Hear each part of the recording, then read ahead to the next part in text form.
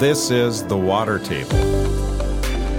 A chance to hear the agricultural side of these issues. A place for people to go find information and education. Water management is just going to become even more critical into the future.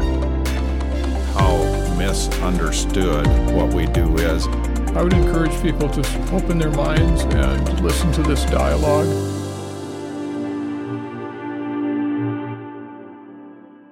Well, welcome back to the Water Table Podcast as we continue our business series. Today, I'm really excited to have Mark Herringshaw with us.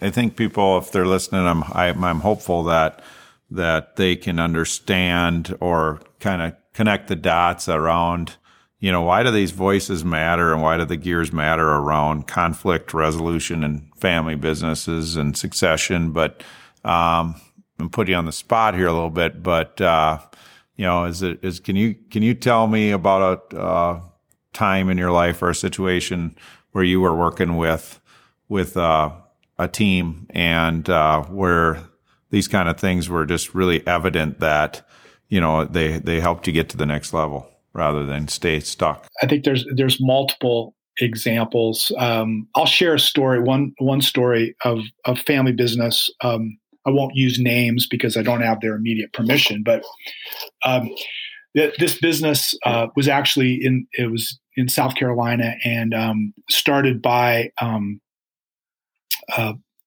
ultimately who was the father of the family that took it and developed just a unique, very impactful business in their community. I think they were like the largest employer in their mid-sized town. And he came to the point of starting to plan for his retirement and his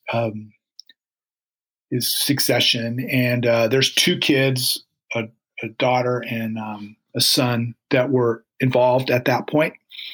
And they had very different voice configurations than each other and very different than their father. And when we first entered the discussion with them, the daughter had pretty much decided that she wasn't going to be in the management side of the business. So, they had worked out the financial situation of how ownership and management were going to be different in their scenarios. But that was clear. She just knew it wasn't for her. The real challenge was between the father and son. And they actually had a good relationship, but they just didn't understand how each other processed things. And so it was so much so that the son had pretty much decided he was going to leave the industry and not work in the family business. And so we came in to really try to bring some clarity on the voice side, or using that as a tool to bring clarity between the two of them, and did some pretty in-depth extended work, just really sitting with both of them individually to kind of do life mapping work with them and getting down to like key values and the things that we ask the question, what is your preferred future? What is it that you really want? And you had, in this case, the father, who was a pioneer, not surprising, very visionary, very innovative when he was, starting out to invent essentially a whole process that he did to start this business. Took a tremendous amount of creativity and tenacity, and in essence paid the price for all that with the long hours that he had to, early when things start. It's often like that. And his son was very relational. So he was a connector in the voice configuration. So you had, for him, the highest value was, are we doing this as a team? And is everybody feeling like we're belonging? And that can feel like just a completely different approach than the way the pioneer sees it. He defined success differently. And once he began to realize that the business could be a platform for him, really creating a sense of team camaraderie. That's really the thing that drove him more than anything else, to realize that their 400 employees could feel like they really belonged. And when he saw that was a reason to be in business, that to be successful gave them an opportunity to serve the families of 400 people. For him, he could see a different reason for doing it. And ultimately, then he made the decision to come in. They had a very positive transition to his leadership. And the company has grown considerably since he took it about 5 years ago. And but the conflict was there.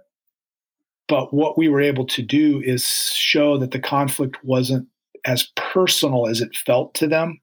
It had a lot more concrete roots to it that could be dealt with.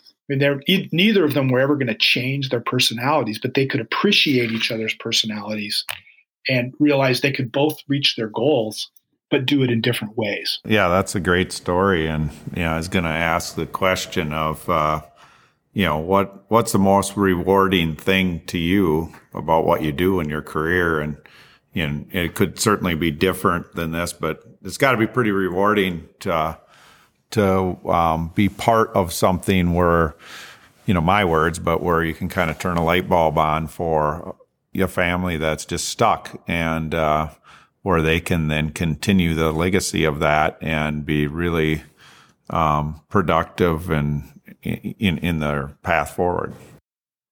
That I think is, I get to serve in a lot of different contexts. The majority of my work is in family business. And I'd say by far when we can, and it's never fairyland, right? Like, it's not like that, you can set something up and this becomes like, heaven on earth immediately. That's not the case. But to be able to see the potential of a family business function, as close to the way it really could be, that I just don't think there's anything that's more delightful than that.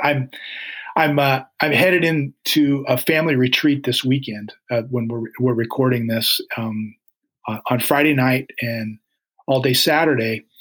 Wonderful family business. They're dominant, very niche business, but a dominant business in their market. And it's heading into a fourth generation transition, and 3 of the emerging family members are coming with the legacy leader, he's not in a position to retire yet, but he's preparing already how his kids are going to transition. And this has been a year-long engagement for us, and it's been one of the real delights, because they've really gone at this intentionally and worked really hard at it. It's not been easy. There's some things in the history of this family business that kind of heartbreaking when you get under the surface of it, but they've worked through that, and there's a tremendous joy in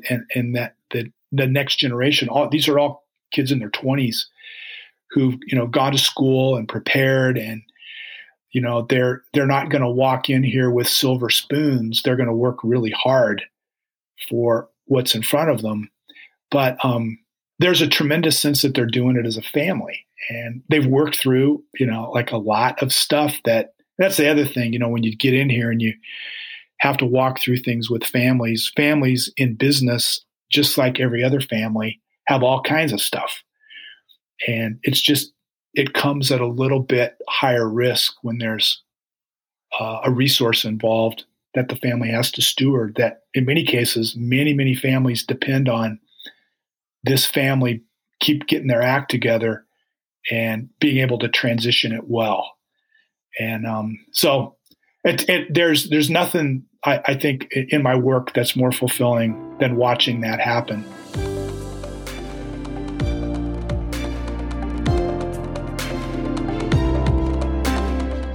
Well, I've been really pleased to have Mark Herringshaw with us. Thanks for joining us, Mark. And if you'd like to hear more and hear the whole discussion with Mark, you can find it at watertable.ag/business.